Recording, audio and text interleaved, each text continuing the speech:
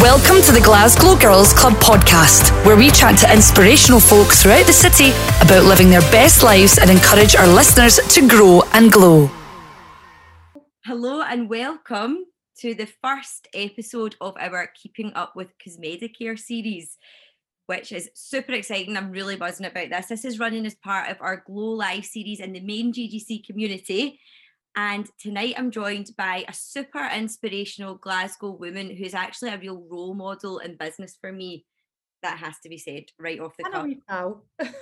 Exactly, and a good friend. So, as with all of our Glow Lives ladies, so for anyone tuning in live or for anyone watching on the replay, the Glow Lives and our Keeping Up with Cosmedicare series is all about bringing you lovely lot information and educations so that if you are interested in any or all of the topics that we're discussing, you feel like you've been given information, knowledge is power, and you can hopefully go on to make empowered choices. So as with everything we promote in the GGC, always make sure you do your own research, check out what your options are. And I also feel really strongly that I want you to feel confident about asking questions, direct to me, which I can ask anything on a live, or asking questions on the lives itself, because with this Keeping Up with Cosmedicare series, we are hopefully providing you with quite a unique opportunity to directly talk to the leading consultants and surgeons in Scotland, and also Jill, and ask them absolutely anything. So before we get started and what is set to be an absolute stoter of a chat, I'm going to put that out there now, because this is a stoter of a story that we're all going to hear. I just want everyone to know that this chat has been recorded and it will feature on the GGC YouTube and podcast. So if you ask any questions live in the chat and we get to them, because we've had a ton coming in from the community, then I won't mention anyone's names, so don't worry about that. And equally, Jill has also said any questions that you feel are confidential, just ask Cosmedicare direct, and I will share the contact details at the end of this live as well. So without further ado, welcome Jill Baird, MBA and Managing Director of Cosmedicare UK and Medicare Group. Oh, thank you. Thanks very much for having me, Laura. And what an introduction. You're so good at this. Honestly, I'm actually, the truth is that I'm sweating, okay? I'm a wee bit nervous for this one. I don't usually get nervous with these sorts of things. I do them quite frequently now, and I love coming on to the Glasgow Girls Club. It's something that I've been involved with right since you started, as you know. I know you have. You know me, so you know pretty much everything that we're going to talk about tonight. But for everybody else, I think I should probably give a wee bit of a precursor that there might be some trigger material in here, and there might be some colourful language and terminology used that you might not be used to. You might take a certain way. Please be reassured that everything that I say comes from a place of goodness, and when I'm talking about my own personal experiences, everybody that I'm talking about is happy with how I'm talking about it. Amazing. And we had a chat before we've come on live, Jill, to just say that this is going to be like a no holds barred. I mean, most of the women in the community are Glasgow women. You know, we like to get the truth. We like to hear the nitty gritty, and you have got some story to tell. And I think it's important that you do, because you've faced real challenges and adversity in life to get to the point where you are just now, which is a massively successful entrepreneur, a leading businesswoman in Scotland. And when you actually take it back to the beginning, which I know that you'll share, at 15 you were expelled from school. I was expelled earlier than that, actually. That was like the third expulsion. Oh, the third. So we need to hear all about that. But you to go from that, and then in 2016 to be the leader, the only female owned and operated cosmetic surgery brand in Scotland you launched, to now, fast forward to now, in the midst of a global pandemic, you are building your very own fully funded, multi-million-pound state-of-the-art private healthcare facility. I mean, that's even hard for me to say. I know. And it's honestly like when I talk about this, I'm not an egotistical person. I'm not like, oh, look at me, look what I've done. It's more, I'm really of the opinion that people come to me all the time and go, how do you do this? And I tell the truth. And I've been really fortunate along the years that people who've done amazing things before me have been really, really open and honest with me, and I've had access to them. And they've shared their stories with me and motivated me. And what I want to do is pass that on, because unfortunately, most of the people that helped me were men. I didn't really have very many women in the positions that I wanted to be in, going through the route that I aspired to go through. So I think it's really important as a woman in particular to be honest about how I've done this, and talking about work-life balance and things you need to sacrifice, because I think there's an awful lot of pressure on women in particular to do absolutely everything and be mum and be wife and be amazing in business and have your shit together and look amazing and have perfect hair. And it's really quite unrealistic to do that. Yeah. And you often look at other people and think, oh my God, she's got all this and she's got this perfect life. And it's really not. Yeah, I know. And this is the social media, this is part and parcel of this social media life that we live in. And we're going to touch on that, obviously, in relation to the industry that you work in as well. But I think it's really important that we have this chat, because we are going to be running monthly lives on various different subjects. But I really wanted to get you on, Jill, to tell your story so that we could set the scene for everyone. Because, you know, as I continually mention, it's quite the story. And I think that it would be really great if we could kind of even take it right back to those expulsions at school to where you are today and just have a right good chat about it all. Yeah, so it's all got meaning. The things, it sounds as if I'm going way back, but there's different people that come to me about different things. So it's probably easier just to start at the beginning. Yes. My mum had me when she was really young, which was a common thing. East End of Glasgow, my mum had me when she was 17, and it was a choice and everything else. And I was really fortunate that my grandparents were very heavily involved in my upbringing. So I lived with my gran and my grandpa, and they raised me. My grandpa was really entrepreneurial, but my grandmother was very much involved in that business as well. I'm from a very strong female orientated family. It was mostly women in my family, and the men were very much supportive of the women and cheering them on to be independent and pursue their goals and everything else. And that was something that was really drummed into me really, really young. You don't need a man, you need to stand on your own 2 feet, and you can do anything you want to do. So I had big dreams right from the start. I was quite a rebellious kid. I was a bit of a handful. The first school that I went to, primary school, I lasted 2 weeks and they put me out. They said I had to go to another school. 2 weeks? 2 weeks. 2 weeks. I had a problem with authority even then.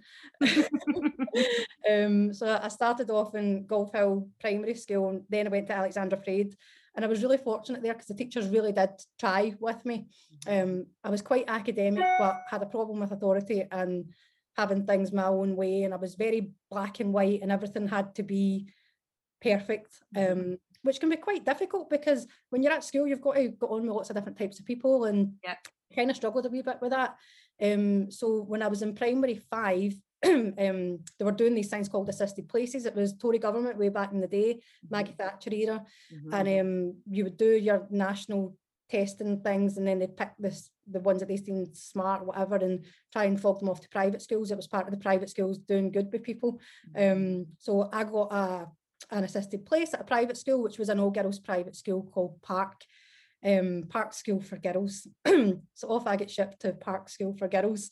And to be fair, it was lovely there, and the people there were really, really nice and really accepting. I still lived in Denniston at that point, but most of those girls were from very affluent areas, and they had nice mummy and daddy was a lawyer, and I'm like, I live with my granny and my grandpa, and we've got all this stuff going on, and it was a bit mental. Everything was going fine until the two schools joined together, Park and Laurel Bank. And when I say it was like a meeting of mean girls, that would be an understatement. Oh no, right, okay. Me being quite competitive, I was in the hockey team, I was in the swimming team, I was the best at this, the best at that, and the things that I wasn't the best at, I was very competitive at. So that's just how it was. The two schools joined together, and there was quite a lot of bullying going on at that point. And I wasn't up for much of that. Then the two hockey teams joined together, and me and one of the other girls had a whole set to in front of all the parents on the hockey pitches with the hockey sticks. As you do, right, okay. That was expulsion number 2. Oh, right, okay. So then I went to Lenzie Academy, and I was there for a wee while. No, I went from there to Whitehill Secondary School. And because I came from an all-girls school, a boy that I'd originally went to primary school with, a boy called Andrew Hodge, who I'm pally with now, he called me a lesbian, so I punched him. I get expelled for there as well. And I'm like, what? There's fights in this school every day. Why am I getting expelled? Everything happens for a reason. They were like, we can't cope with your daughter, Mrs. Baird. You're going to need to take her. And then I went to Lindsay, and that just wasn't working. And I was about to get expelled again. And my grandmother agreed with the headmistress. Well, we'll take her. Just don't expel her. She can't have another expulsion on this record, or nobody's ever going to employ her. And by that point, I knew I was never going to work for anybody. Yeah. Like, that was just not going to happen for me. You were going to be your own boss. I was going to do my own thing. So my gran, she was very straight talking with me. She says, right, you've got 3 months to figure out what you're doing, and then you're going to college. You're doing something. Okay. So family business came up, Body Rays, which was tanning salons. And right from the get-go with Body Rays, it was all consuming. It was a labour of love with the whole family. And one of the reasons we started Body Rays is I've got a skin condition, so I've got eczema. Okay. And back in the day, that's what everybody done. So everybody was blonde Barbie. By this point, you'd go to the sunbeds 3 times a week and lie on it for 20 minutes and have the baby oil on, or worse, at some points lard. We were baking ourselves in lard. Well, this is the thing, because we never knew. No, we had no idea. Like, of course. And that's something worth remembering in context now. The things that we used to do, not knowing what the effects are, to where we're at now and the things that we're doing, and to try and remember what the possible consequences are further down the line, things that we maybe don't know about just now. Absolutely. But we had Body Rays, and then by that point I was 16. My grandpa had just passed away, and I'd went a wee bit wild again and ran away with a local drug dealer, as you do. Oh, yeah. Well, right, okay. Yeah. So the family weren't best pleased with that, but they put up with it for a wee while until things got pretty bad, and me being me, didn't want to listen to anybody that was telling me things for my best interests. So I ended up falling out with my family completely, and we didn't speak for a good 3 years. And that's hard, because they were such a influence on you, and you had such a close relationship, especially with your gran. Definitely. I mean, that was probably the hardest point in my life, not speaking to my gran for those years. I wanted a kid. I wanted to prove that I was going to be with this guy forever, and he was the best thing since sliced bread. And everybody knew he was battering lumps at me and kicking me up and down the house. And the two of us were almost ready for killing each other on a daily basis. But I didn't want to admit that, because that meant I was wrong. So I just put up with so much shit, and kind of kept going with that, and made out, no, I'm strong, I'm independent, I give as good as I get, and all the rest of it. But in all honesty, that wasn't really what was happening until I had my kid. And I thought, I can't bring a kid up in this environment. It's very different when you're on your own in that situation, and you think you can tolerate it, and it's just a passionate relationship, as I used to call it. But when you bring a baby into that situation and the behaviour doesn't change, you have to put somebody else before yourself. Yeah.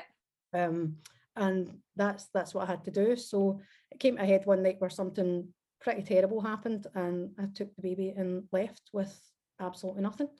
Oh, and what age were you at this point, Jill? It was just before my 21st birthday. So young. Yeah, the baby wasn't even 2.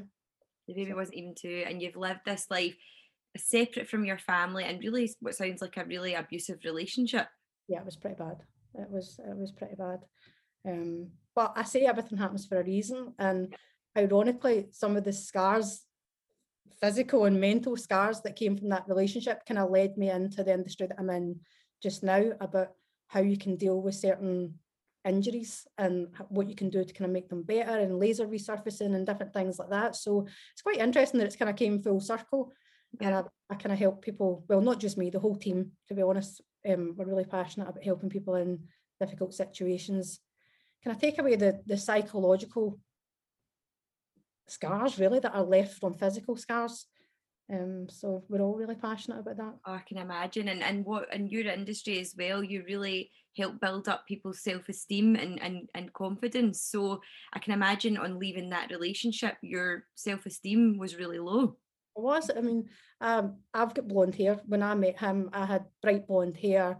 I was really into like how I looked and the tan and everything else. But, you know, when you get into a relationship like that and they start accusing you of, it doesn't matter how loyal you are and how faithful you are and everything you try and do to prove that you love that person, they make it look as if you're doing things to get attention. So at one point I had Vetti and walked about with my head down and wouldn't even look at anybody.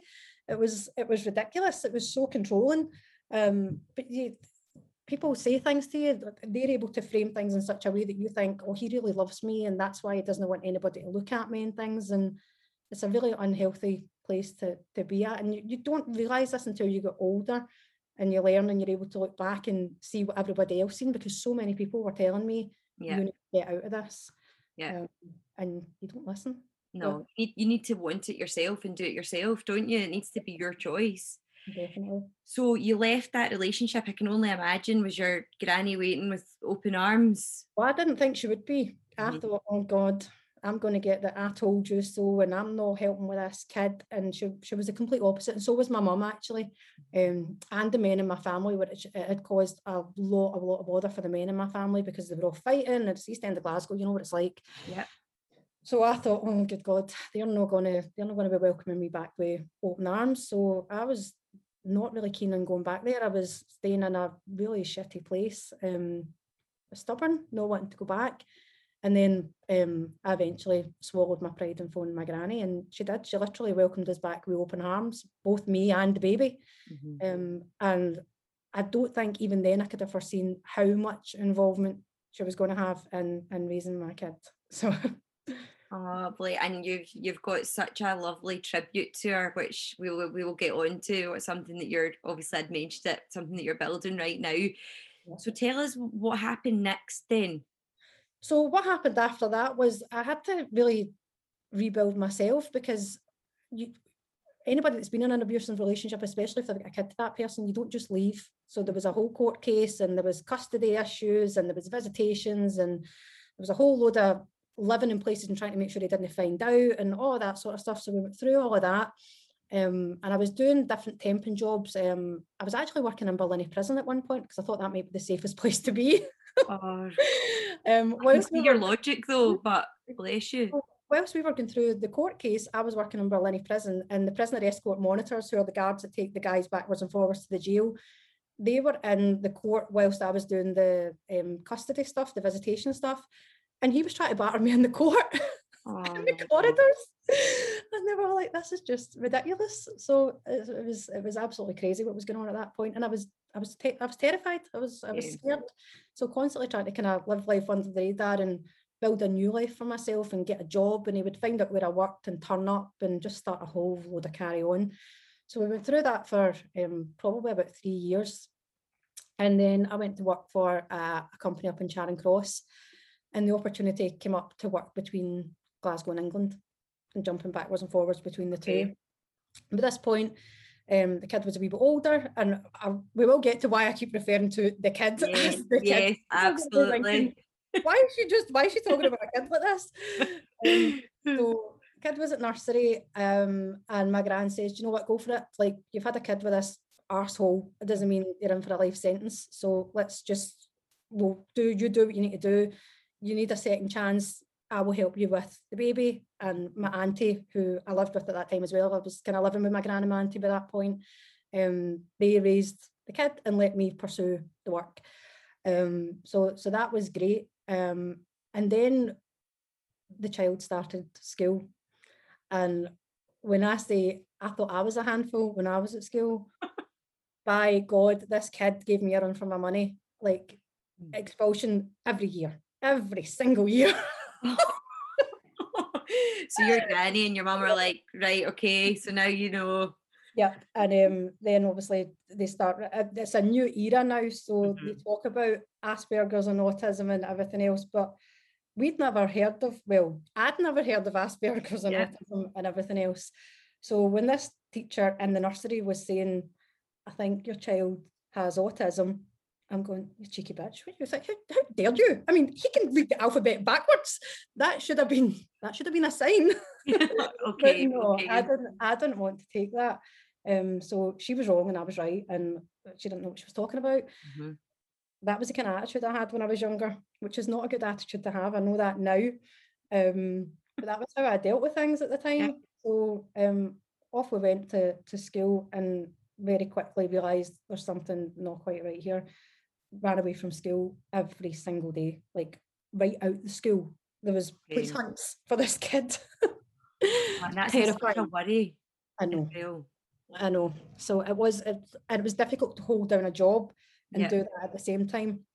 And that's when I really realised I was going to go back to self-employment, because this wasn't going to work.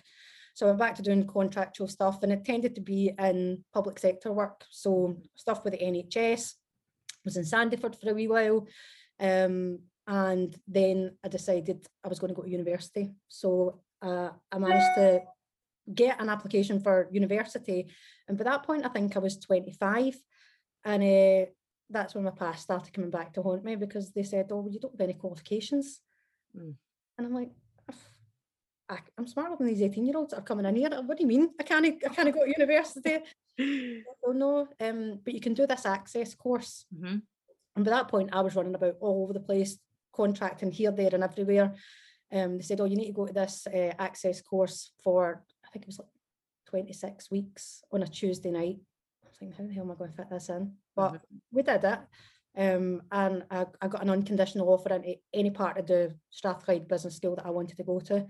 Amazing. And even when I'd started the application for uni, I wanted to go to the Hunter Centre for Entrepreneurship. Yeah. I was a massive, massive fan of what was called the, what I called the Entrepreneurial Boys Club, or the Millionaires Boys Club, which was the change in Glasgow. And that was your Tom Hunters, your David Molesdales, Chan Gill, Jim McCall, like big high flyers. And I wanted to be in that club. I wanted to be in the room listening to how they've done things and what lessons they've learned and how do you get the money to build a business like that. Yep. And I wasn't getting anywhere near that. That was just not happening. Not yet. No, that just wasn't happening. So I remember going for the interview at the Hunter Centre for Entrepreneurship, and it was a woman professor. Her name was Sarah Carter, and she started asking me what I wanted to do, and I said I wanted to be in healthcare and I wanted to build something that was going to be a wee bit different. But at that point, I didn't know what it was. I didn't know really what I wanted to do. I knew I wanted to be in the service sector, and I knew I wanted to help different groups. And at that point, it was victims of domestic abuse. That was the kind of thing that I wanted to do, with lasers and different things like that. And she was like, all right, okay. And they didn't really think there was a business in that, in all honesty, way back then. Okay. But they gave me the unconditional offer, and I started. And I remember the first day going to Strathclyde Uni, I was all ready in like my business suit and all that, going to Strathclyde Uni, and I got there, and there was all these wee 18-year-olds in jeans and jumpers, and I'm like, I look like somebody's mother. They're all suited and booted, like I'm ready. I know, and they were all so young. They were all so young. And I thought, oh God, no, I'm in the wrong place. And I nearly left. And I found myself in this thing. They do this management development program in the business school. And I thought, right, I'll get a month and see how this goes. And I ended up, the girl that was running my part of the management development program was a girl called Julie McFarlane, who's in your group. Okay. She's an East End girl herself. And I remember saying to her, oh, this isn't for me. Like, this is a bunch of wains. I came here thinking I was coming into all these business people that knew what they were talking about. And she's like, no, but stay and we'll try and make it work. And I remember trying to write the first assignment and not knowing what referencing was and crying and just feeling like an absolute idiot, like going, oh my good God. And I think I failed the first one, and I wasn't happy.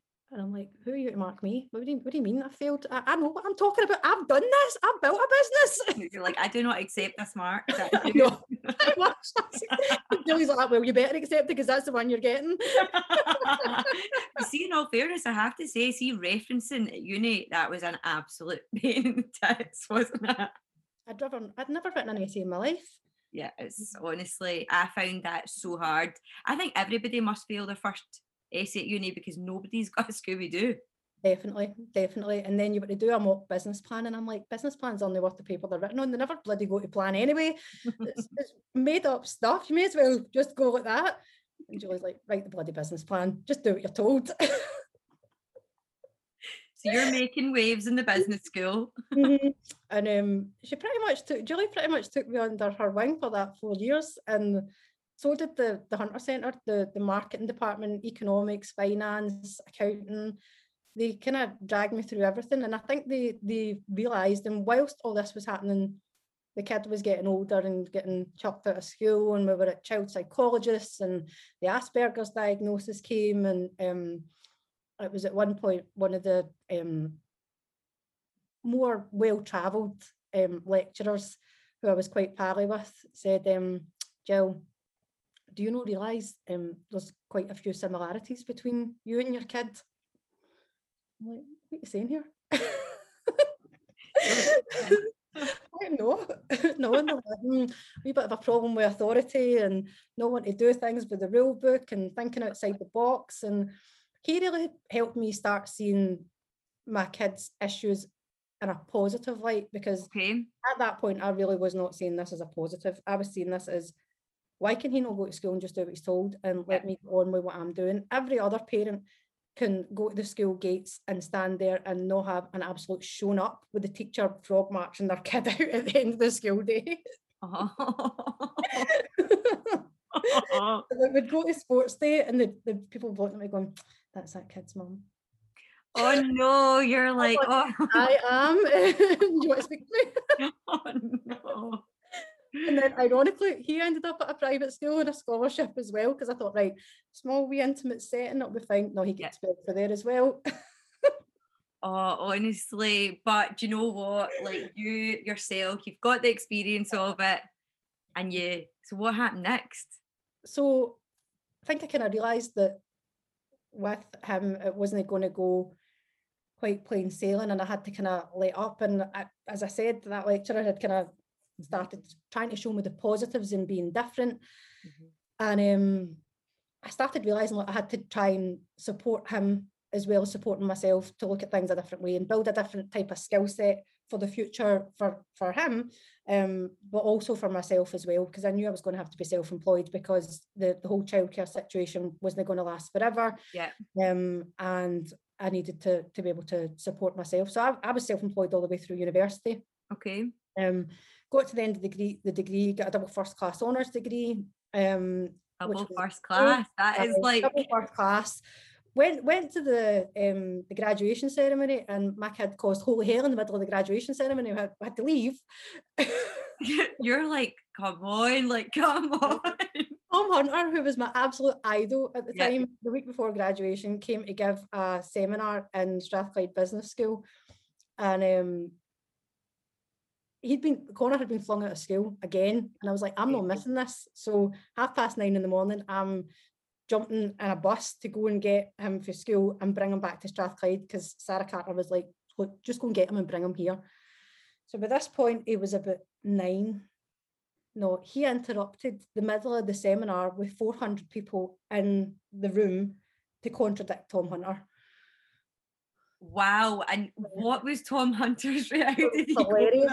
He thought it was absolutely hilarious. There was all these people in this auditorium that wouldn't have put their hand up to ask a question, and then you've got this wee blonde-headed Village of the Damned looking kid going, excuse me, no, that's not right. And who was right? Connor. Oh my God, there you go. And Tom Hunter did kind of relent and go, actually, he's right.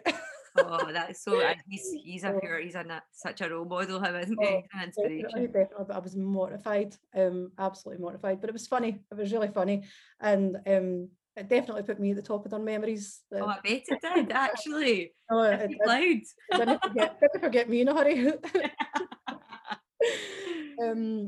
At the end of that degree, I'd met some really good pals at uni from different walks of life than my usual friends were from, and it kind of opened my eyes to how different people live and different opportunities. And one of the girls that I had been at university with, her dad had got involved with a clinic in Glasgow. He'd set it up. The business partner wasn't doing too well. Them two were having conflicts and everything. And she approached me and says, "We come see my dad. My dad wants you to take over this clinic. 50-50 split. He's paid for everything. You just need to come in and run it and make it hunky-dory." I'm like, this seems too good to be true. Seems very good, yep. So that's lesson number one. If it seems too good to be true, it probably is. Oh, what happened? Well, off I went into this gorgeous big clinic up in Royal Crescent, stunning townhouse, over 3 floors. Managed to turn it around pretty damn quick, I might say. They had a decent team. I started approaching surgeons, got them on board, sorted the marketing out, sorted their policies and everything, because I'd worked in Sandyford for quite some time before then, so I knew all the governance and all that sort of stuff, and turned it around, and it started becoming very profitable very quickly. So Billy, who was the guy, said, "Oh, we should solidify this and do a 50-50 partnership and blah blah blah." And up came this contract. And when you're taking over a lease of a building of that size, you sometimes need to sign what's called a personal guarantee. Oh no, right, okay. So I signed a joint and several, which means both me and him, personal guarantee on a 3-floor, £4,000 a floor townhouse in Charing Cross. With Pocket Rocket Billy, who was a con man. No. So he told me he was a chartered accountant. He was a struck-off chartered accountant. And whilst we were absolutely coining it in, he was siphoning off all the money for his sausage factory. Genuinely a sausage factory? A sausage factory. So he had a passion for sausages then? I had a meat factory. That he was not paying the bills on either. Oh no. So the landlord's chapping the door. Really nice guy who I still speak to at this time. But now, this is, God, a good 12 years later, I think we must be now. And he's going, "Jill, you're doing really well. Why is my rent not getting paid?" I'm like, "What are you talking about? Like, Billy's sorting it all." Lesson number 2, always have access to the bank account. Okay, so we're getting a few. I hope everyone's taking notes, ladies. Always hold the purse strings, always have access to bank accounts. Get a lawyer to check over legal documents. Because I ended up losing that business through no fault of my own, other than my own naivety and stupidity, and could have potentially have ended up bankrupt. So I was very fortunate not to end up bankrupt. But the stress of that, plus the wee one at the private school getting chucked out and everything else, my skin went crazy again, to the point where I was in hospital for weeks on end, on drips, steroid drips, trying to get the skin under control, in private rooms in the hospital, on a laptop, typing away, trying to figure out how I was going to stop myself being bankrupted. It was crazy. So it's just like this cycle of stress, which was just showing itself on your skin, and you're actually in hospital with your laptop. What did you do? I mean, how do you deal with that? Well, it was crazy because SkinFX, which was the business, there was consultant dermatologists and everything in there, and they all worked in the hospital that I ended up in, and they were coming around and trying to physically take the laptop off me and saying, "Look, this is what's causing this for you. This is stress." And my answer to getting rid of stress was to fix the problem. But that's not really how you get rid of stress, as anybody that knows stress will know for themselves. Like, you need to kind of take a step back and look at what's causing it and deal with it from the root. The diet was terrible. It still is. I didn't exercise. My whole life was work. Everything was work constantly. And my gran actually said to me, "I think you need to get a break away from Glasgow. Like, I think you need away from here. You need to take a big break and just cut it." And I went, "Right, okay, that's fine." Actually, I went to work for a competitor clinic for a short period of time, who we won't name. And I kind of looked at what he was doing, and I'm like, I can do what he's doing. I can do it better than him. So anybody that knows me will know what clinic I'm talking about. But I thought, right, that's what I'm going to do. But I wanted an MBA first. I thought, I've went through all this at this university. I should not have been this stupid to get myself into this situation. What's the point of having a business degree when I knew absolutely nothing? And within a year of leaving the place, nearly completely screwed myself for the rest of my life in a bankruptcy, or how I thought at that point. Yeah. And I went back to Strathclyde Uni and went to see the head of the business school, was a man called George Burt, and he agreed with me. He's like, I think you need an MBA. I think you're ready for it. I says, right, okay, how do I do this? And he's like, well, it's 25 grand. I thought, I might be bankrupt. I know, you're like, I don't think you've really heard part of my story. I have 25 grand. And he's like, well, let me see what I can do about it. So he come back to me and he's like, well, look, there's some scholarships and everything else. So I applied for the scholarships and I was offered them. And right as I was offered the scholarship, George Burt, who was head of the business school, said he was leaving. And I'm like, where are you going? You're like, no. no, I'm coming here because I want you to teach me how not to fuck up like this again. Where are you going? And he said, oh, I've taken a head of kind of business school role at Stirling University. I want to build a different type of degree. I want a holistic degree that focuses on the whole person.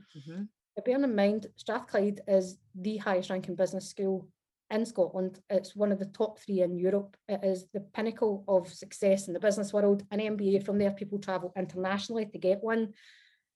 I never knew that. That's amazing. Oh, it's triple accredited. It's like gold standard, best of the best. And George is going to Stirling University. I'm like, no. And he came to me and he's like, why don't you apply for a scholarship at Stirling? And why don't you go up and stay there for the year whilst you're doing it and just get away from here, cut ties with everybody, start again. And my gran says, I think that's a good idea. Yeah. So I applied for it. They honoured the same fully funded scholarship that I was being offered at Strathclyde, and that was the first ever fully funded scholarship that has ever been given in the UK. There has never been a fully funded scholarship for an MBA, and unfortunately there hasn't been one since, which is something I'm going to fix. Oh yes, St Helens opened. So but no, so I got that and packed a bag 4 months later and went to a tiny wee cottage up in Dunblane. Oh nice. And done a year on an MBA that I thought was going to be nice and calm, and I was going to learn how to recognise myself and all of this. No, it was a year of hell. Oh no. It was a year of hell. We kids still running amok in school, and me trying to deal with cultural barriers and language barriers with international students in Stirling University, and the whole reflective learning stuff that they want you to do, which obviously I'd just been through a pretty shitty time with Skinny Effects, and they were, if anybody ever gets a chance to do reflective learning, you should definitely do it. It's a painful process. It really makes you look at yourself, warts and alls and flaws and all the different things, and you learn so much from it. Not so much at the time, afterwards. Because I remember reflective learning, is that like just looking at something you've done, or so it's looking at something you've done and how you react to things and how you communicate with people and how you go about doing certain things and how that can be perceived by other people and how that might be impacting negatively on your ability to succeed. Okay. And for somebody that thinks they know it all, that's not good. You're like, this can't be right. This can't be right. I had another one. I'm like, what is that, Mark? I'm not here for you to judge me. And they're like, well, actually, you are. Again, the whole Julie McFarlane situation all over again. So I remember getting hauled into George's office, and he's like, right, you need to behave and you need to just do what you're told because you're embarrassing me. You're like, come off it, George. We go way back. Aye, but no, it was brilliant, and I learned so much there. I learned scenario planning, which is again something that I think is the best thing for anybody in business. Scenario planning actually helped me so much during COVID. It's a tool where you can look at foreseeing the unforeseeable, really, and how you're going to respond to that and how you're going to place yourself in the best position, not only to navigate through it, but to come out successfully on the other end. Which comes in very handy when you've signed up to over £1 million in a building right before a COVID pandemic starts. Yeah, I could imagine that really would. I remember being on the phone to George going, George, see that scenario planning session? Can we do it now? He must relish the calls from you. His phone rings and it's my name. He goes, oh, fuck. What is she up to now? Done now, I know. But no, I think it's one of the key things that I've learned, that the people that you come across, people come into your life for loads of different reasons, whether it's to teach you something or for you to learn something about yourself or to learn something from them, but seeing things slightly differently. Everything really does happen for a reason. Even the shittiest situations, when you think, oh my good God, this is the end of me, turns round in time and it ends up being something you go, do you know what, I'm actually really glad that happened, because if that hadn't happened, all the other things after it wouldn't have happened to lead me to where I am now. You almost make it your superpower, don't you? Like, if you've gone through such hardship and then when you turn it around, and you have done that a good few times. So so MBA, got amazing. Imagine having those letters after your name, so good. What was the journey from that point? Yes. So halfway through the MBA, you need to pick a subject you're going to do your dissertation on. So remember that Billionaires Boys Club that I spoke to you about? Yes. So I'm like, right, I want to interview that lot. I want to interview them about how they deal with fuck ups, basically. Don't tell me how great you are. Tell me how you've overcome all the messy stuff. And by that point, I was really friendly with one of the guest speakers that had come to Strathclyde Uni. He's one of my mentors. And he's like, right, me and George will help you kind of set up meetings with these different people. And then he says, right, who do you want to interview? So I rhymed off my wish list and I got it. So you don't ask, you don't get though, eh? So who was it? Don't get any sweeties. No, I'm like, I want an hour-long meeting with Jim McCall. The Jim McCall lives between Glasgow and Monaco. Like, he jumps between the two. Getting an appointment with Jim McCall is like absolute gold dust. Yeah.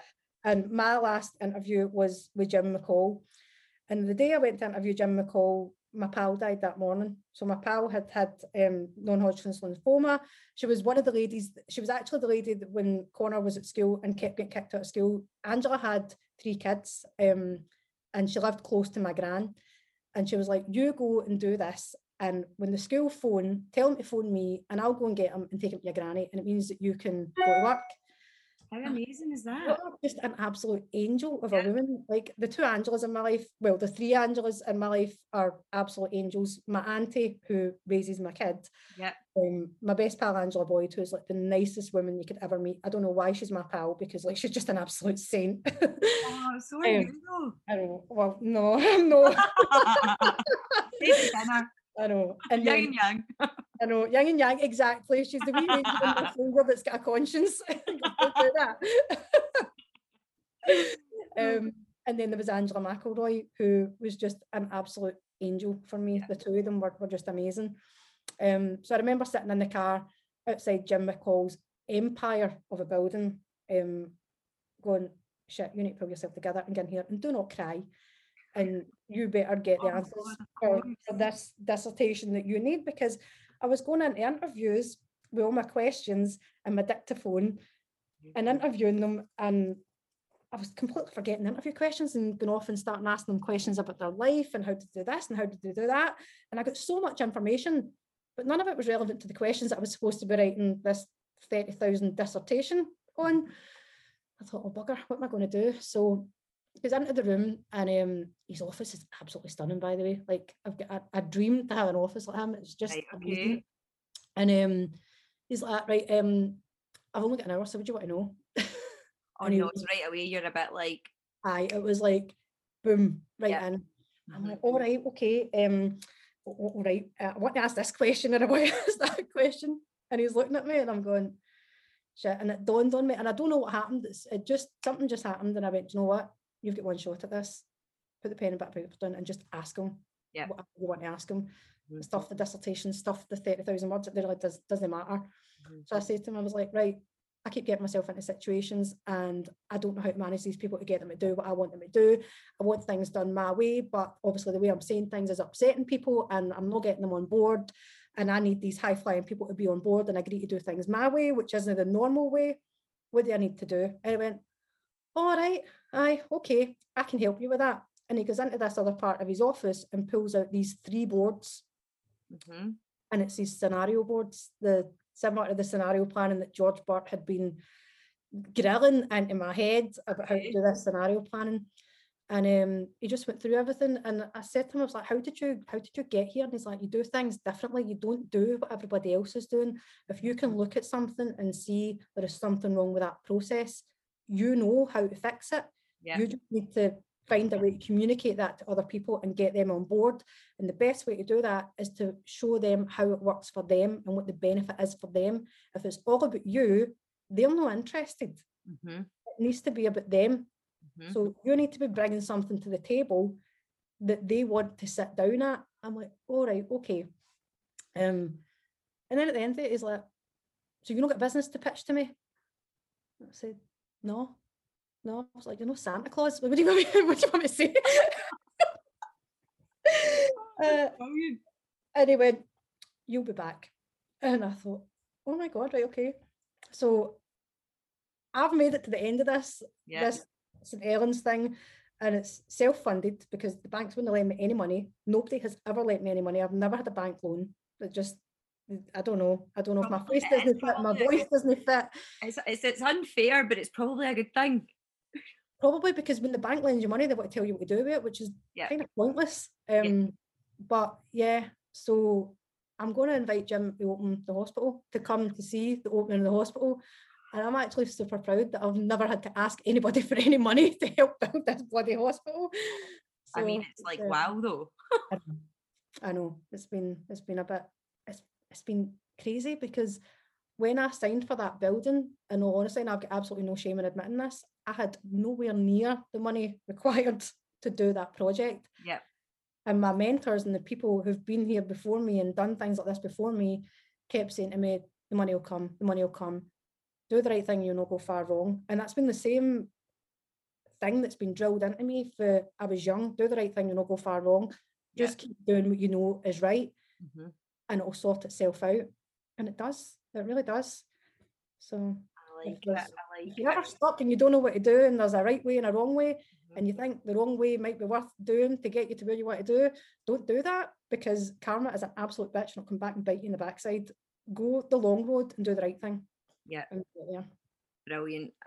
Another lesson. That's amazing. Right. Okay. So you've got your MBA, you've interviewed the Billionaires Boys Club. It sounds like you're actually, you know some of them really well now, which is I'm really fortunate. I mean, David Molesdale, who owns Optical Express, he's a good friend of me and a few of my friends, and he's always really good at mentoring and saying, right, okay, have you thought about this? Have you thought about that? He's owned a hospital before down in England, and he was really helpful in saying, right, these are the things you need to think about. I remember when I said to him what the budget was for St Helens, and he laughed and he went, double it and add some. And I'm like, oh, don't be daft, it can't be that. Can't possibly be that. He was bang on. Bang on. All the global pandemic and the rise in every single cost you could probably imagine to deal with it as well, I'm sure. So, but right, okay, tell us first, right, so St Helens we're going to come to, because it's just, tell us about Cosmedicare. Whilst I was finishing that dissertation, I got a phone call from a woman called Chrissy Allen. So Chrissy Allen was manager of a hospital called the Edinburgh Clinic through in Edinburgh. Okay. She phoned me up, actually not long after that interview with Jim McCall, and said, I've heard a lot about you. I was given your name. I don't know who gave her my name still to this day. I don't know who gave her it. I want you to come meet me. I need you to run this hospital for me for a couple of months. You're like, all right, okay. So I scutters away back to George. I'm like, George, I really want to do this, but I need to finish this dissertation. And he went, say aye. He says, you clearly want to say yes to it. So say yes to it and we'll make it work. So all the classes for the MBA had finished. And you were into your last 3 month stretch of writing the actual dissertation. And he says, right, he says, stay in Dunblane and go and run this hospital in Edinburgh. I went, right, okay, that's what I'll do. So pitched up for the interview with Chrissy. She didn't let on to me at this point that she was ill. She looked amazing. This woman proper had it together. Like she used to say, give them teeth and tits and like smile and just get them all on board and work your magic and make them do what you want them to do. That was Chrissy's motto. And everybody absolutely loved this woman. She was classy, she was sassy, she was so smart. She was just amazing, absolutely amazing. And she sat me down and she says, I need you to run this hospital just for a couple of months and I'll be here to help you. I've just got a couple of things I need to deal with. I said, right, okay, fine. I says, I'm finishing my MBA and everything else. She's like, I've done an MBA, you're absolutely fine. Just write the dissertation at night. You're like, okay. I went, right, okay. So this was Wednesday. I says, right, okay, when do you want me to start? Like next month? And she went, no, Monday. Wow. Right. Okay. I went, right, okay, that's fine. So I goes into work on the Monday and loved it immediately. Absolutely loved it. So the Edinburgh Clinic was a day case hospital facility. It had one operating theatre. It had a long-standing team. They all kind of knew what they were doing, but they had relied heavily on NHS contracts. And then there had been a change of NHS policy and all of that had been pulled. And they had no self-pay market. So private paying patients that would come and pay for themselves, they had zero. So she needed somebody to come in and build from there up. Yeah. And that's what I was supposed to be there to do. By the end of the second week, I kind of noticed that Chrissy wasn't as shiny and glossy as she had been and full of energy than when she'd hired me. And obviously when you get in a new place, people are whispering and they're telling you, and they're like, Chrissy's no well. And I'm like, okay. So the following week after that, she phoned me, she says, come and see me at my house. And I went to see her at her house and she was ill, absolutely ill. The shiny, bubbly Chrissy that I'd seen a couple of weeks before was in her house with her head wrapped because it had been a wig, because she'd lost all her hair, because she had a brain tumour. And this woman was still going to work. Like, when I say that hospital was her baby, it was her baby. Like, and she had a family, she had a husband and she had kids, but she was just so passionate about the Edinburgh Clinic. It was her baby. She'd built it right from nothing. And she was doing, regardless of how ill she was doing whatever it took to keep that place standing. And she basically had said, I'm passing this over to you till I get better. And I'll keep helping you. I'll be back. But you need to keep the place standing till I get back. The head office down in England was basically saying, you need to make so many people redundant. So I had to sack half the workforce. So they hated me. They absolutely hated me. Oh my God, I'm the big bad Ouija. And on top of being the person going in and taking jobs away and changing how they do things and changing the processes and telling some people they weren't doing what they'd always done because it wasn't financially viable to keep doing that. And you're talking about medical consultants who have never been challenged before, who have never been told, no, this business is generating you a patient, you're not taking that patient down the road to operate on them somewhere else. That was not going down too well. So I was not liked at that point. I can only imagine, like you say, going into an Edinburgh clinic, we do things very differently, and you're having to make redundancies, you're having to make your mark. I can only imagine. In the staff room, there was a picture of my face on it on the dartboard. You're joking. You're like that, right? Cheers. They all want to come work with me now, which is great because I've took half their team. They're all working at Cosmedicare now. And there's the karma for you. I know. But no, I made some amazing friends there. And I thought, do you know what? If you're not going to do it my way, I'm going to start my own place. And like the Edinburgh Clinic had no plastics department. They had amazing plastic surgeons. When I say amazing, like these guys were top of their game. Yeah. And I'm looking at them going, you guys are perfect. No only are you great at your job, but you're really nice people. And like, I can make something of this. Like, I can build something around this. So I went to Aspen, who were the company that owned the Edinburgh Clinic, and said, oh, I want to start a cosmetic surgery brand. They weren't interested. They were interested in eyes and orthopedics. I said, well, okay, well, I'll manage your eyes and your orthopedics as part of being the manager and stuff, but do you mind if I do my own thing? Yeah, that's fine. Write an SLA, which is a service level agreement, and you can hire theatre space. And I went, all right, okay. So Cosmedicare was actually born of £5,000 investment into a website that took 5 days to build. And that website's never changed. Oh my goodness. I've not looked at that website in 5 years. The website's not been looked at in 5 years. It's getting redone now. And when I actually sat down to read it the other week, I went, what a load of rubbish. The websites, let's face it, I mean, any business owner knows a website is a hard slog. So I can appreciate why you've just been like, it's all right, we'll focus on this. My grammar is absolutely terrible. I can't believe I wrote that. No, that website was built in a week. And the brand was started on $5,000. The brand was started on $5,000. actually, I partnered with a nurse in Glasgow, and I'll be careful what I say here, right? Because I don't want to upset that particular nurse because she was lovely. I gave her 50% of the business for nothing. Oh, as you do at the I beginning, know, you're I like know. in it together. In it together, sisters. Yes. Yeah.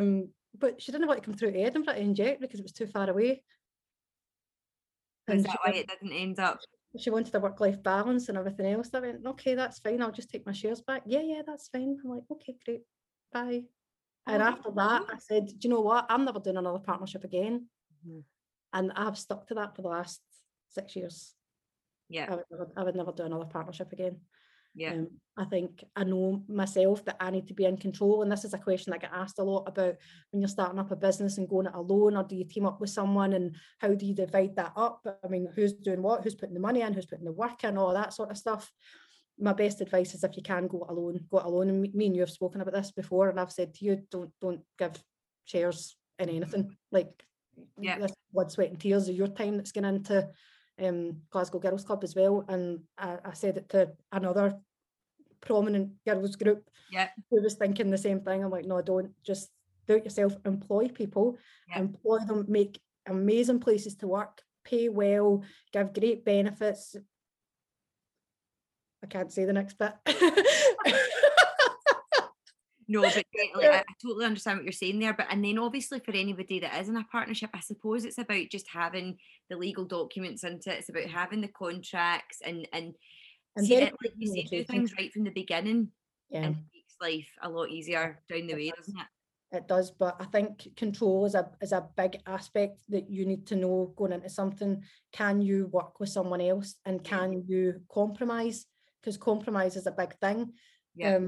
I think I'm in a really fortunate position with Cosmedicare that the guys are so loyal to Cosmedicare, and I'm so loyal to the guys, and we've all got the same ethos on what we want to achieve. We've all got the same approach about ethics before anything else, and patients before profits, and we do not compromise on anything. We're not really in it for the money, and I know a lot of people will find that hard to believe. That's not why we go to work. It's too stressful.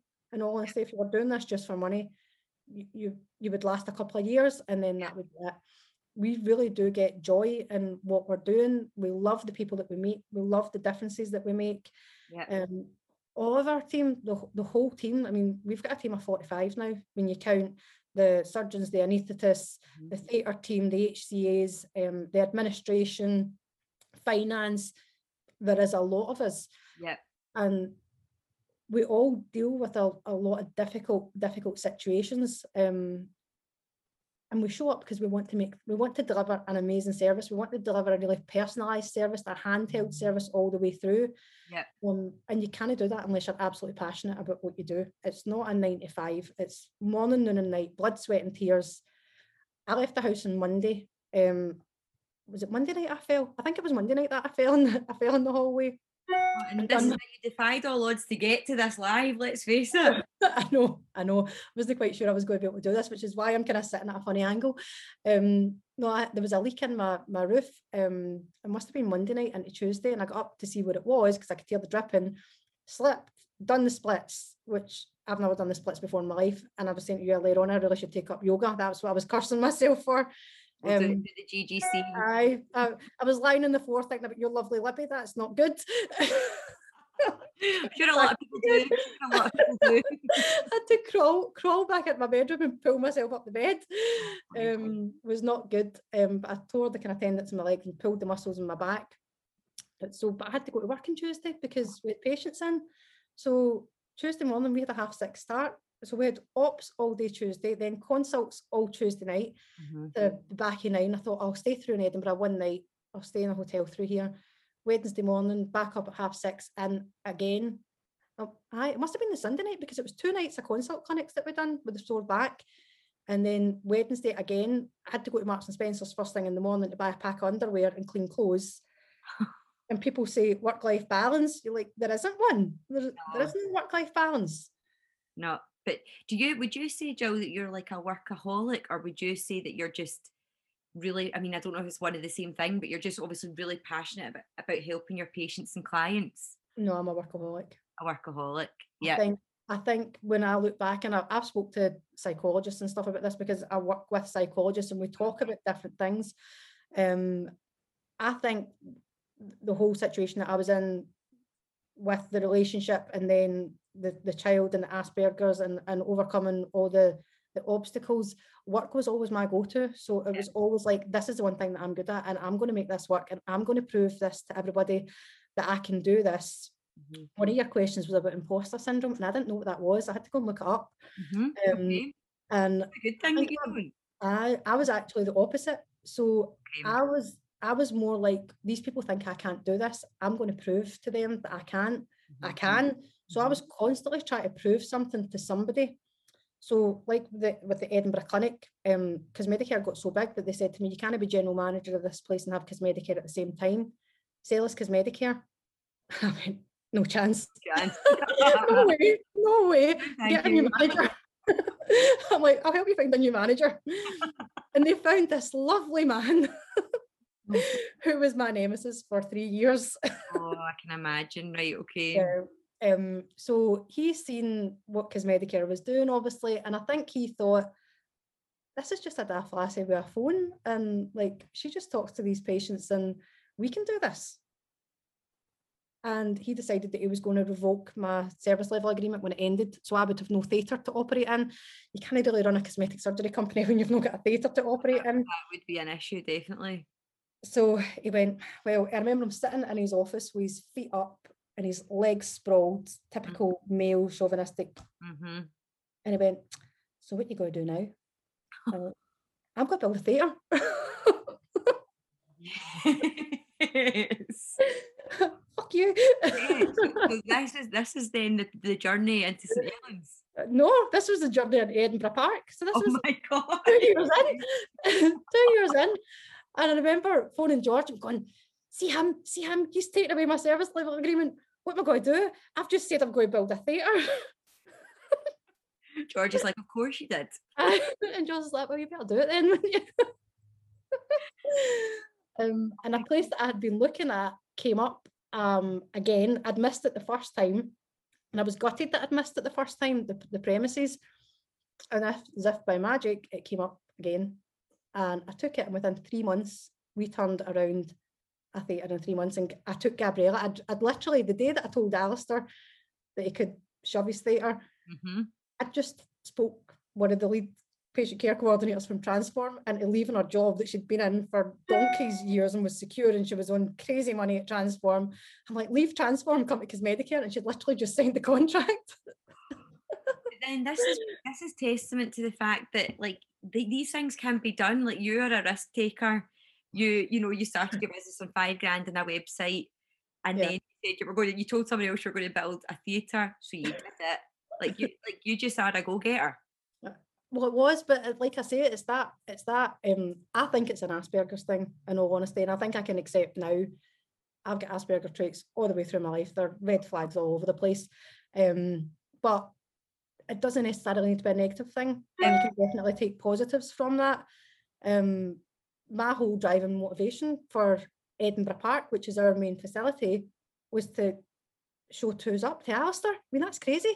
Who does that?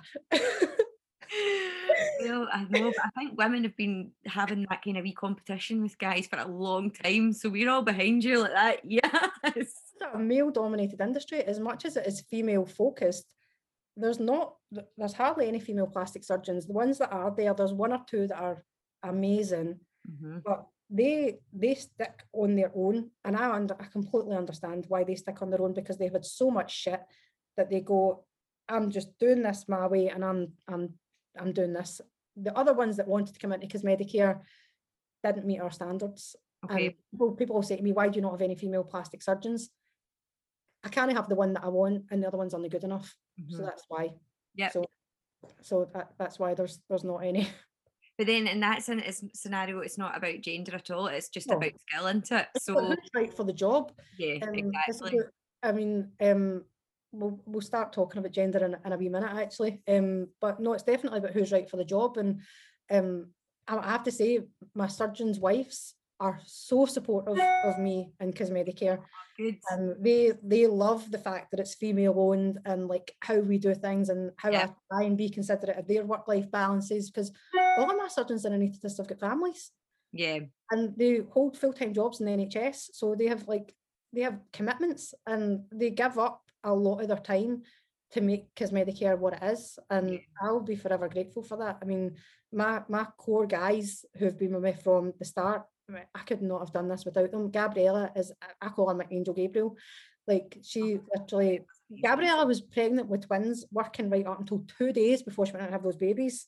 She is a total warrior, isn't she? A total trooper. Yeah. And like she's even on the phone in maternity leave. Our babies were in the hospital for 4 weeks after she had them. She's on the phone, Everton, all right, I'm seeing these emails. I'm like, put the phone down. Like, just go off and enjoy yourself. But that's how obviously committed she is to you. And again, testament to the team that you've built. Yeah. And the dedication from all of them. Yeah, and I've got some new patient care coordinators. Some have come from elsewhere, previous clinics, and they comment on how different things are at Cosmedicare than they have been elsewhere. Gabriella came from Transform and she's like, man, this is night and day. Yeah. Never had this amount of involvement before. Karen came from another clinic and she's like, my God, Jill, these patients get so much attention and communication and care. Like it was never like this down there. Yeah. I think every single one of my patient care coordinators have been in tears for at least the first 6 weeks of a job. I call it the gauntlet run. You can get through the first 6 weeks, you'll be fine. And we have just hired new HCAs to come in, which are healthcare assistants, and I've hired a new PA. And the PA that I've hired is actually a previous patient. And I had a rule, don't ever hire previous patients. Right. Don't hire pals, don't hire previous patients. But this particular girl, she'd come to us for surgery. She was having gender reassignment surgery, which is one of the surgeries that we do. Yeah. I got involved in gender reassignment surgery way back in Sandyford. So there's a gender team in Sandyford, and that deals with the whole of the west of Scotland for gender reassignment surgery. So whether that is gender diagnosis or hormone therapy, counselling, gender reassignment surgery, top and bottom surgery, that was all encompassed within the gender department at Sandyford. And that and the Rape Crisis Centre were the two parts of Sandyford that really pulled at me, because I was seeing the trauma that people were going through. And I'd never heard of gender stuff before I walked into Sandyford. I was quite closeted, pardon the pun on that one. I'd never met a trans person. I didn't know, I knew a couple of gay people, but that was it. Yeah. And it never really crossed my mind the difficulties that people go through in that situation, particularly young people. And I'll be honest, I went into Sandyford with certain ideas, certain opinions, and I'm quite open-minded. To me, do what you like as long as you're not hurting anybody. That's just how I am. But I did think, oh, right. And you would see the young people coming in, particularly young trans kids, and their parents struggling with that process. So I set up this group in Sandyford called Transparent, and it was with the counselling service and young people and their parents, and it was to help them be supported, communicating with each other throughout the transitional process. So it was almost like a talk therapy for trans people and their parents and their friends. And it went really well. And a lot of people commented on how good it was, and I loved it. I felt I'd actually achieved something, I'd done something. But there was a lot of restrictions and limitations on what I could do in Sandyford, because it was an NHS facility. Funding is not infinite. There has to be limitations. You can't do everything. There's a lot of red tape. So when I started Cosmedicare, I'd said right from the beginning, I wanted to help women victims of domestic abuse, men who had been assaulted as well. There's a lot of violent assaults in Scotland where men are left with quite life-changing scars and injuries, which have an impact on their lives, not just psychologically, but economically as well, because of the stigma that's associated with facial scars. Okay. So we focused on that, and then my next thing was the transgender surgeries reassignment. So by this point, my kid was 13, 14. My gran had just died, which was terrible. I went to work the day after my gran died. It was that when we talk about how work has always been like a crutch to me. it has always been that constant in my life that no matter what is happening, I've got responsibility. I need to go to work. Same thing happened when my grandpa died. The day after my grandpa died, my gran handed me the keys to Body and said, get to work. Like, this place is opening. So I knew that's what she wanted. And like, we'd spoke about it before. She died quite suddenly, but we had a conversation about what was going to happen with my child, who was 14 turning 15, because we'd had issues with depression and anxiety and a few attempted suicides. He was running away, hiding. There would be police out looking in the middle of the night for hours on end, trying to find him. It was awful, and we couldn't figure out what was wrong. And we thought it was the Asperger's, because at this point it was another school, and it was the teenage years, and things were different. And when you're in the special bit of one of those types of schools, in a normal school, there's a lot of fighting going backwards and forwards. And I mean, my kid's smart. Academically, my kid's really smart. But socially, they're a bit of a social justice warrior. It's like everything has to be fair. And don't bully people and all that sort of stuff. So the similar ways that I was when I was younger, that's how he was as well at that time. And then my gran died, and he almost went just silent didn't speak, wouldn't come out the room, nothing. Then they're running away. It came to a head where something really quite serious happened, and we ended up in the hospital. And a couple of days after that, my auntie phoned me. She's like, Jill, you need to come down. You just need to come down to the house. And I went down to the house, and she said, he's written a letter and he's hidden it, but I think he wanted me to find it. And he said he's trans. I'm like, what? What? Yep. No. And I'll admit at that time, I'm like, no, this is a new trend. This is this pal he's got in school. And because they're trans, he's saying he's trans, and this is just a thing. And no. All of the things that I had said in Sandyford about supporting your child and being open-minded and this, that, and the next thing, I completely reverted back on that. And I'm like, he has no idea what he's talking about. He's 15. Don't be so bloody stupid. And I went on a tangent of, look, we'll get a counsellor. Maybe you're gay. Like, you're gay. It's all right to be gay. And we went through this whole thing, and he was like, no, Mum, I'm trans. And I'm going, oh my God, right, how do we deal with this? And he said, I said, well, you need to go to a counsellor. So I got a counsellor, and I'll be honest, at that point, when I got the counsellor, I was fully expecting the counsellor to counsel him into being gay. But you can't do that. Right? You are how you are.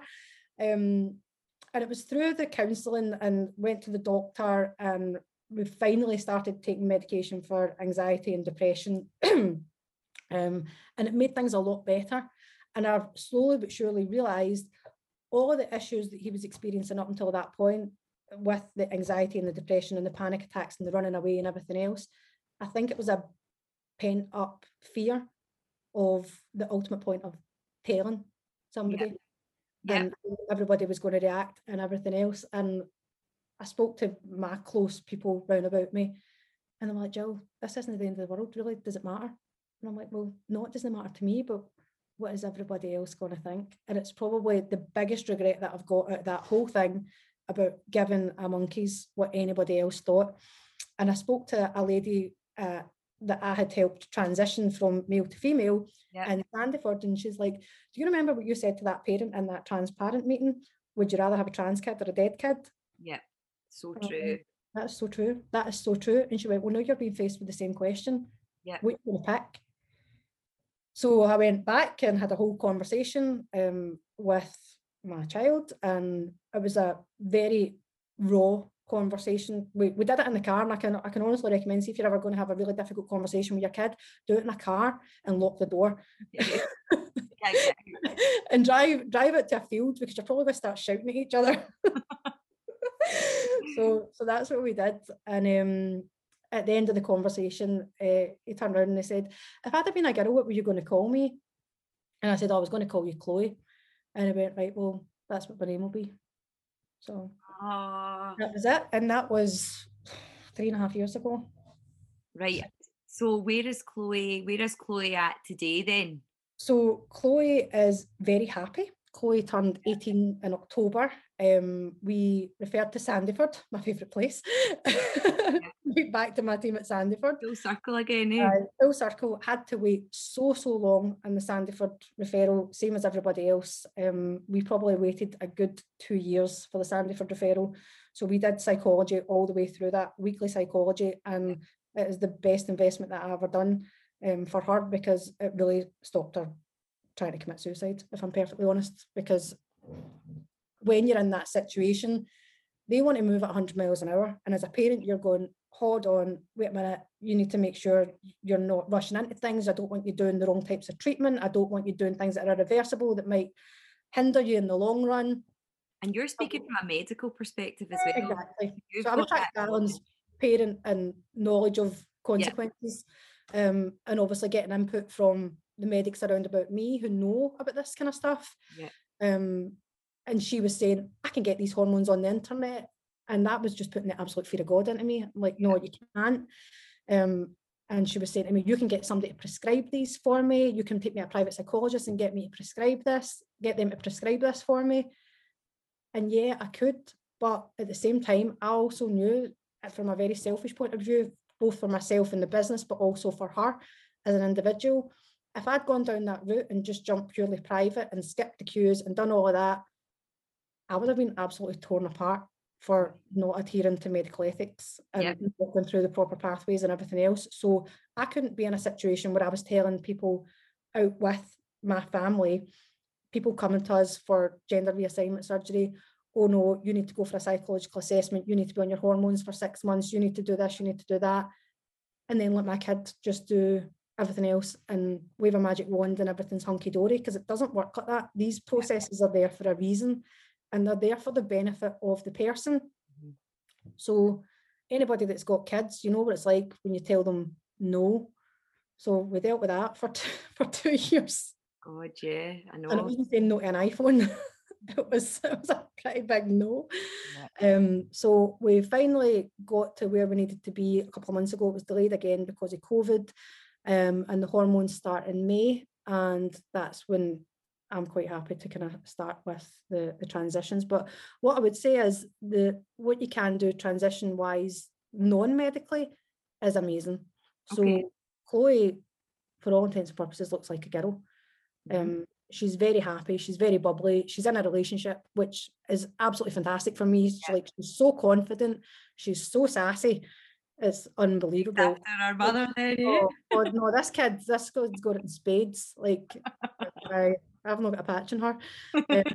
But it's great because I can now see the difference in how she is now as Chloe in comparison to how she was before, with the depression and everything else. And I honestly don't know why I even worried back then. I don't know why I worried what the future was going to be like for her. Yeah, there's a couple of things that have hurt along the way, but I think I've realised when I look back to how I was when I was a kid and, well, a teenager and wanted to do things my way, you can't take somebody's life to them. You can't say you will do things this way. And if that means that they make choices that you don't think are right, then that's their decision to make, and all you can do is support that decision.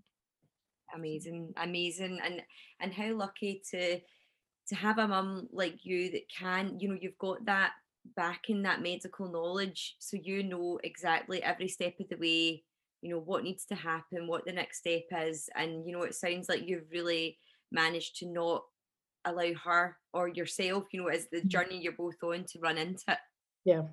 Yeah, well, I've been really lucky, and my family have been really supportive as well. It's funny though, we had a few Christmases like over the years where all the women in my family know. There's a couple of the guys who didn't know until recently. And I remember the Christmas before lockdown, sitting around the Christmas table, and I hadn't seen a lot of people for a long time because I was always working. And I'm sitting at the table with the guys, like my uncles, and Chloe's sitting kind of the opposite side of the table for me, and I'm looking going, is nobody going to say anything? Like, are we just going to sit here and ignore this? Nobody said a word. Just carry on. That's family for you though, isn't it? Yeah.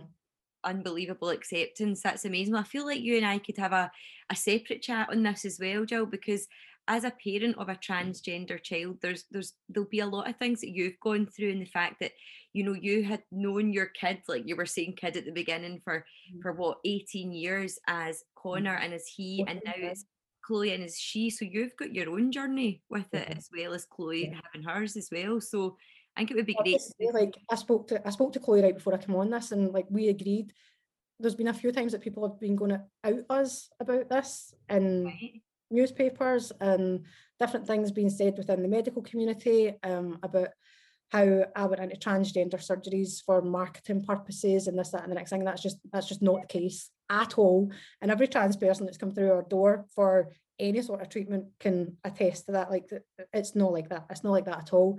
Actually, when I started telling you about hiring my PA, my PA is a trans girl, and she was working on a healthcare industry, and she came in for surgery and everything else, and she'd had her surgery and everything was great. And I'd kept in touch with her, and she came in for something else, and she's like, I can't cope with this work. And I went, well, why? What's going on? And she's like, they're so derogatory to me, like the things that they're saying, and I'm having to put up with it. And I went, do you know what? Just go and hand in your notice. Just come work here. Just come to my PA, I'll find something for you to do. So, and she's brilliant. She's absolutely fantastic. Amazing. And just giving her an opportunity to work with you and help, likely as your PA, help other trans people as well. Definitely. That's one of the roles that I've got in mind for her going forward, and she's absolutely ecstatic about it, which is brilliant. So, oh, amazing. Right, okay, so you're being so truthful and honest about everything, and I just love it. And your story, you know, as I said at the beginning, it's an inspirational one. It really is. So talk to us then about St Helens, because that's kind of where we've got to, and it's just massive. So I decided, I always knew I wanted something bigger than Edinburgh Park, and I was kind of looking about, I looked at a building in Livingston, and I desperately wanted it. It's kind of similar story to Edinburgh Park, desperately wanted this building, had my heart set on it. By the time I got the money together to get it, somebody else had took it. And I remember sitting in the car park outside that building and crying and being like, oh my God, this has happened again. I've missed this building. What am I going to do? Like, the lease is up in Edinburgh Park in 2 years. I need to find somewhere else, blah, blah, blah. And my mentor and George, again, the two angels, were like, look, everything happens for a reason. Something better is going to come up. No, nothing better than this building. This building was perfect. There's a hotel across the road, and there's a car park, and I'm like, oh, shut up. Something else will come up. It'll be fine. I honestly don't know how they put up with me, but anyway, I don't know how any of the people that work with me put up with me. There's always something. Every day there's always something. But then I found this other building, and you know when you find something and you know you can't afford it, but you really, really want it. Similar to how I got a house, I went, oh, I'm taking this house. I can't afford this house. How am I going to pay for this house? I don't know, but I'm having it. Yes. So that's what happened with this new Livingston building. And I went to see it. It's in Garbett Road. And I remember driving up and seeing the building and all the land that came with it. And I'd always had the name St Helens. Like, I always knew I wanted to call this hospital St Helens after my gran. Which is so lovely. And it was tribute. Laura, it was perfect. The gardens, everything, like there was a big blossom tree in the garden. My gran's ashes are scattered under a blossom tree. And I'm like, this is perfect, because I wanted a Zen garden. I wanted a whole holistic approach to healthcare. It was huge. It's a 12,500 square foot pavilion. It's absolutely massive. It's 5 times the size of the building that I've got just now. Go back or go home, eh? You're telling me. So managed to talk this landlord into selling me this building, like on an agreement with no money. Love it. Yeah, give me this building and I'll buy it off you in a couple of years and we'll tie this up. Yeah, all good. Agreed the price, everything else. Signed the lease into the buy thing, everything all wrapped up. Done all the business plans, which I hate business plans. And I'm going, I'll go to the bank. Surely they're going to give me money. Like, because Medicare is absolutely flying. They're going to give me loans. It'll be fine. COVID hit, no loans. Oh. Not only no loans, but you can't operate either. I'm going, oh God. Oh God. I've got 6 months rent free on this building and I need to flip it like fast. So that's what I did. I worked like an absolute crazy person with Gabriella and the surgeons, and hauled my sister in. I told my sister to quit her job. I think my mum was going to kill me. My mum was like, I'm not listening to Cosmedicare all day, every day. She's coming to live with you. So because of the COVID regulations, Lauren ended up moving in with me. Yeah. So me and my antisocial, I need my space, need to go back to my house and shut the door and not let anybody in. Ends up me and my sister working together. And we usually tear each other's hair out. We've never had one argument in Cosmedicare. No, we had one. We had one. It was a big one. We never done that again. So, but no, she's amazing. She's absolutely amazing. I know she's hiding because she's worked about 7 hours this week, so she's hiding behind me so nobody can see her. She's having to pay for a hospital. I know.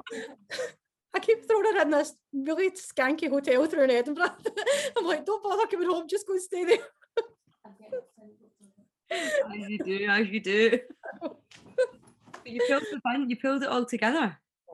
No, we've been really lucky, and you know, they were right. You do the right thing and the money comes and it's all fine. We're at the point now, so my handover date for the hospital build is the end of June, beginning of July. All the partition walls are up now, so like actually you can see what the rooms are going to look like. Everything's getting potted. I picked the floors, Laura. The drama on picking the colour of the bloody floors. Really? What colour did you go for? Purple. They're Nice. purple. But anybody that's got Asperger's will know you kind of obsess about things. My thing's numbers. So I obsess about numbers, and it's no money, but it's the numbers that are in the bank. Okay. Whether you're going to meet what you need to get to do what you want to do, and then obviously realising you're not going to get any sort of funding and you're in this on your own. Yeah. You're like, right, okay, so I have literally obsessed about numbers for the last year and a bit. I can only imagine, because it's such a massive undertaking, and like we were saying, it's like you're doing it during a global pandemic, so I bet you all your costs have gone up, all your builders' fees have gone up, absolutely everything that you could put. So that budget, which you times by 2 and added more, I bet you need to times it by like 5. And then you realise you can't get the VAT back because it's medical. I'm like, what? So yes, St Helens, and I'm going to come and do a video walk round of it, because you're going to be doing all sorts of private healthcare there, everything all under the one roof. That's right. So we want to specialise in cosmetic surgery. That is our main focus. It's where our team excel the most at. But from my background in hospital management, more and more consultants have been coming saying, we want to use your theatres, we want to do this, we want to do that. And I don't want to just be another private hospital. I don't want to be like Ross Hall. They're great, they've got their places, but that's not what I want. I want a place where our strapline is healthcare with a human touch. Yeah. So St Helens Private Day Case Hospital, healthcare with a human touch. And I really want people to feel that when they come in. I know from personal experience with cosmetic surgery and other medical procedures, it can be so daunting going in to have a procedure done. Like, you could be scared, it's gonna hurt, people are gonna see stuff, you're gonna have to take your clothes off. It's a really daunting thing to do, not just for women but for men as well. Yeah. Like, we do a decent amount of gynecology, dermatology, we are going into urology and general surgery, which is scopes, which is our endoscopies, which is down and up. Yeah. Actions, sorry. Yeah. You tell story with your actions. And those are things that I really think as healthcare providers we can improve upon. Like, I really think we can make it a nicer environment, we can make it a nicer experience. Obviously, you can't guarantee that somebody's going to get a happy result when it's coming to healthcare, and I think that was something that I was always a wee bit reluctant about, because when I went into the Edinburgh clinic, and Chrissy counselled me a lot on this, like, you cannot fix everybody. Yep. And one of the things I liked about Cosmedicare, touch wood, is that nobody was dying. Mm-hmm. People were coming, leaving happy, and everything was great.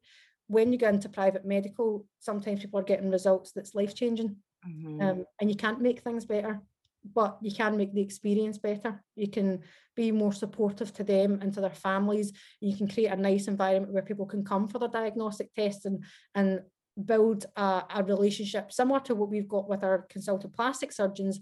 We want to be able to replicate that for your gynecologist, your dermatologist, your endoscopy surgeon, so that you feel that you can speak to them like a human, and that they will speak to you like a human and not a patient on a table. So that is the vision for St. Helens.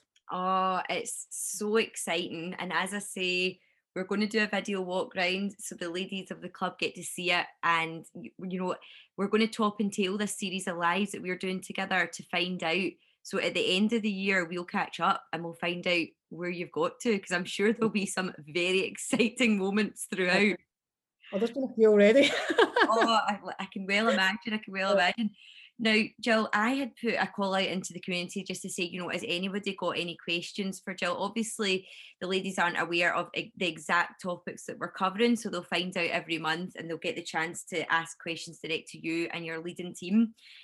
However, we did get quite a lot back, so why don't we just quick fire it? And a lot of them are related to your business acumen, because there's some fab facts around you and you really have you've done amazing. I mean, nothing short of. So some of them you've actually covered, so I won't ask like repeated things, but let's go for it. Right, okay, so we'll go into the business element from at the get-go. How do you remain at the forefront of your industry?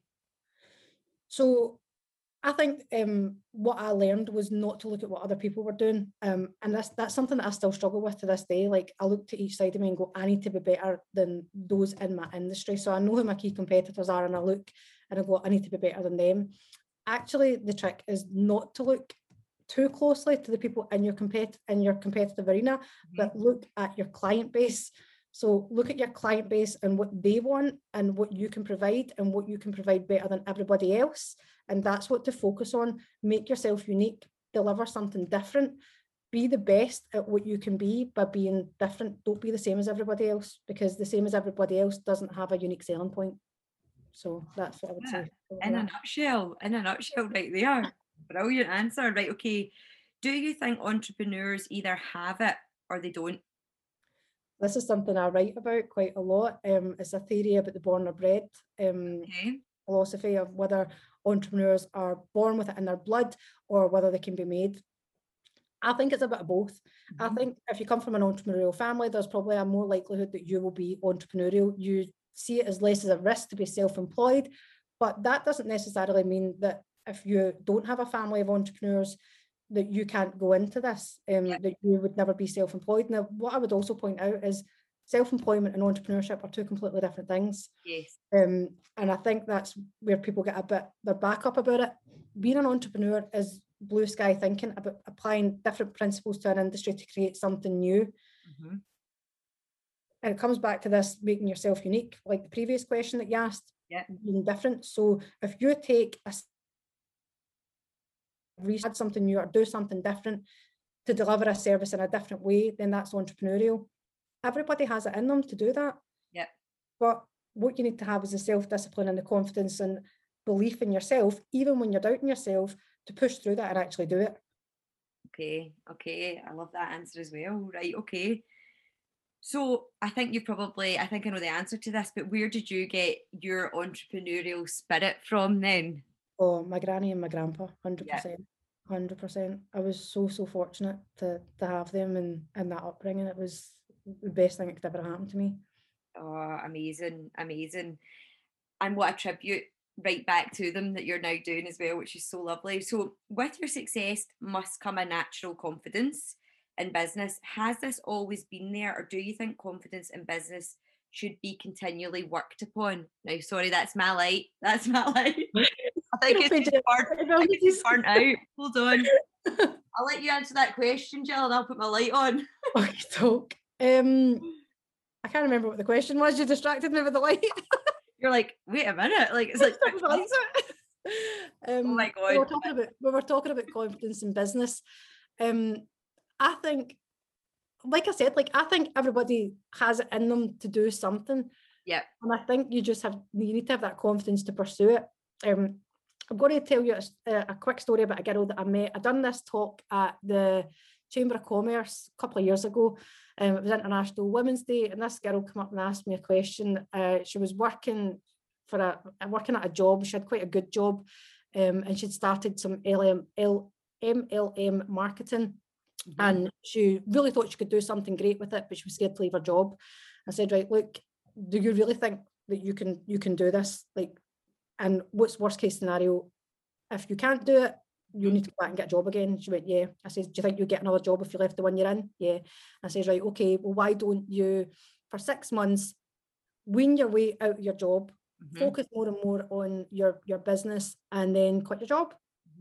And that's what she did. And that girl is Rachel Chan, and she's the highest ranking Arbonne rep in the UK, I think. And she's a Glasgow girl as well.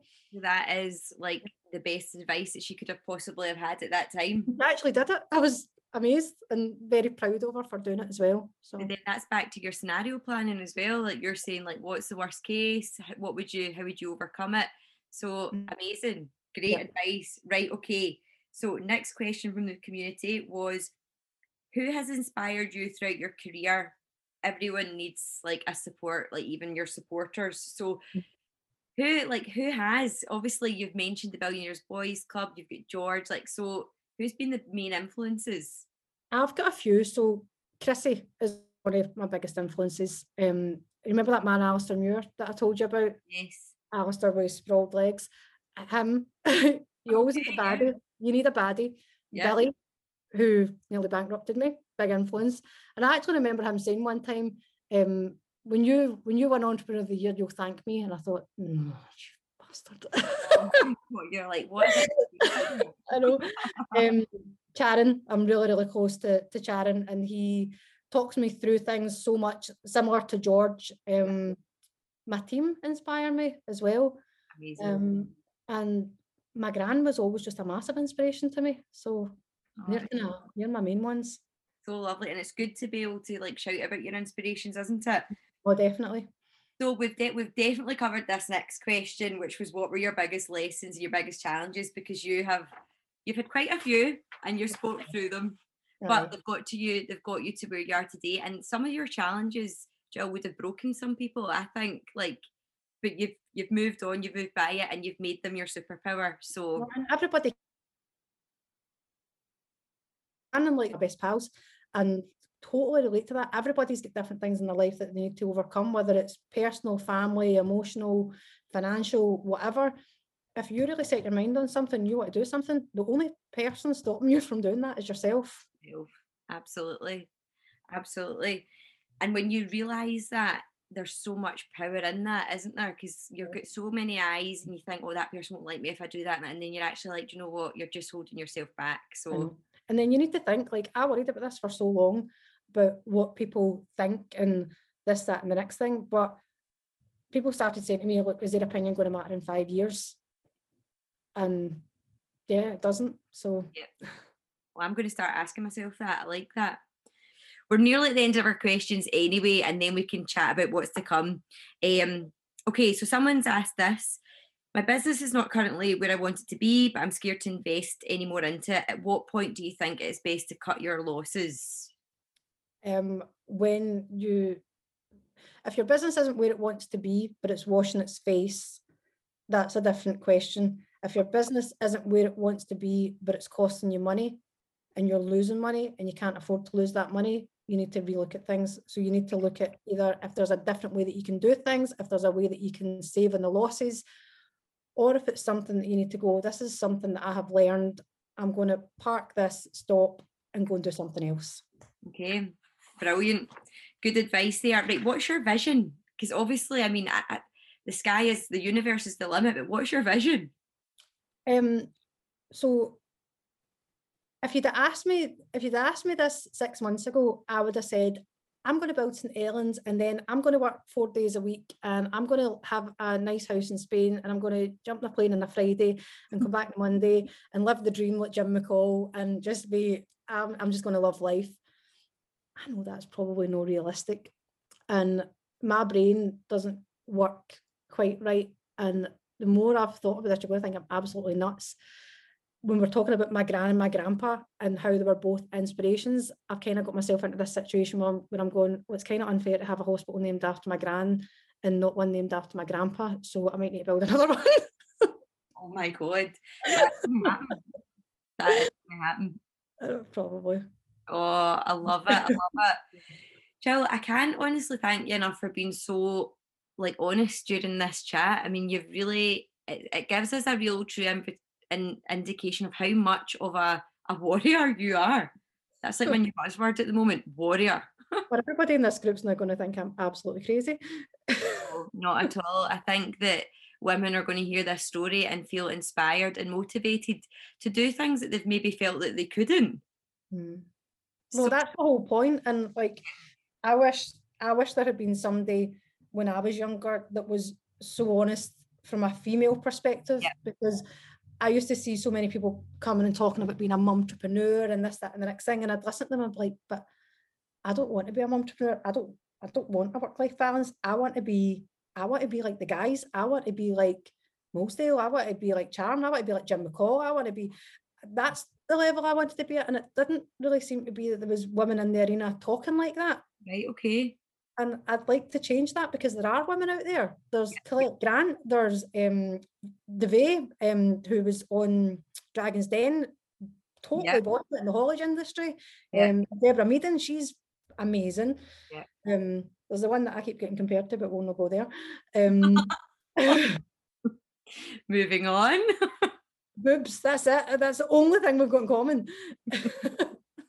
I know, but it's so good, and it's good to be unashamedly driven, because I think as a mum and as a woman, you sometimes harbour this guilt, and it's 100%. And and again, we put it on ourselves, don't we? And I think like women need to be honest as well. My lifestyle is unconventional. I don't live a normal life. Like, I don't come home and have kids to look after, or a husband, or all of these things. Like, I don't have a perfect house. Like I said to you before we come on this, everything in my fridge is now out of date, and I've got no sugar. And like, I don't know what I'm having for my breakfast tomorrow morning. I go to Rustico's every single day and eat a baked toddy before I go to my work. And then come home and have it for your dinner. Exactly. I know. Marks and Spencer ping food is my idea of a varied diet. I know, but then do you know what? You have to cut yourself some slack. Surely when you're building a hospital, that's a time where you can cut yourself a wee bit of slack and other things. A wee bit. I'm building a bed in this hospital for myself. God, you'll never leave. Hopefully I'm under the straitjacket to go with it. Will it be a padded room? Oh, bless you. Well, Jill, we've got a lot of exciting lives coming up. We're going to be covering every element of, the surgical procedures and treatments that are on offer with you. We're going to be covering female health, and it's not coming, we spoke about this and we feel really passionately that it's not coming from a place of promoting beauty ideals. It's coming from a place of promoting self-esteem, and, you do a lot of reconstruction, you were talking about the gender transformations. We're going to be covering every topic. No stone is left unturned, and it's going to be really exciting and informational, and I'm buzzing about it, I have to say. Yeah, I mean, our whole philosophy is educate, inform and empower. We don't sell. Probably the biggest criticism that I get from patients is that we don't get back to them fast enough, because we don't constantly chase. We leave in the person's ballpark for them to make a decision and come back to us. We don't chase people. There's no I think that's really important. I'm not here to sell anything. That's not what I want to do.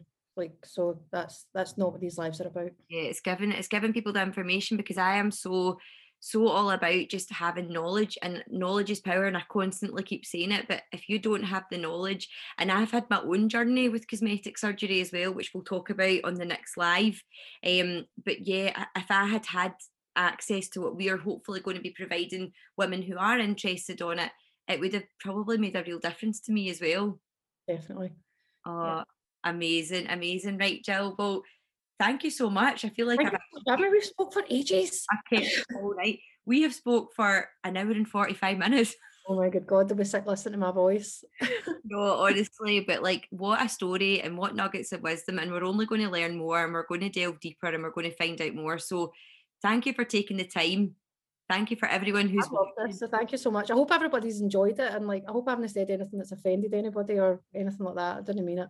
I don't think that you would have. You've just been telling your story, and you're entitled to own your story. That's what I always think. So, and thank you for being so honest. And we will catch up with you. I will do an announcement as to what the next live's going to be. Get the questions in and put the date in the diary as well. Amazing. I look forward to it, and I'll see you soon, Mrs. I'll see you soon, love. Thanks soon. Now that we're allowed. Goodbye.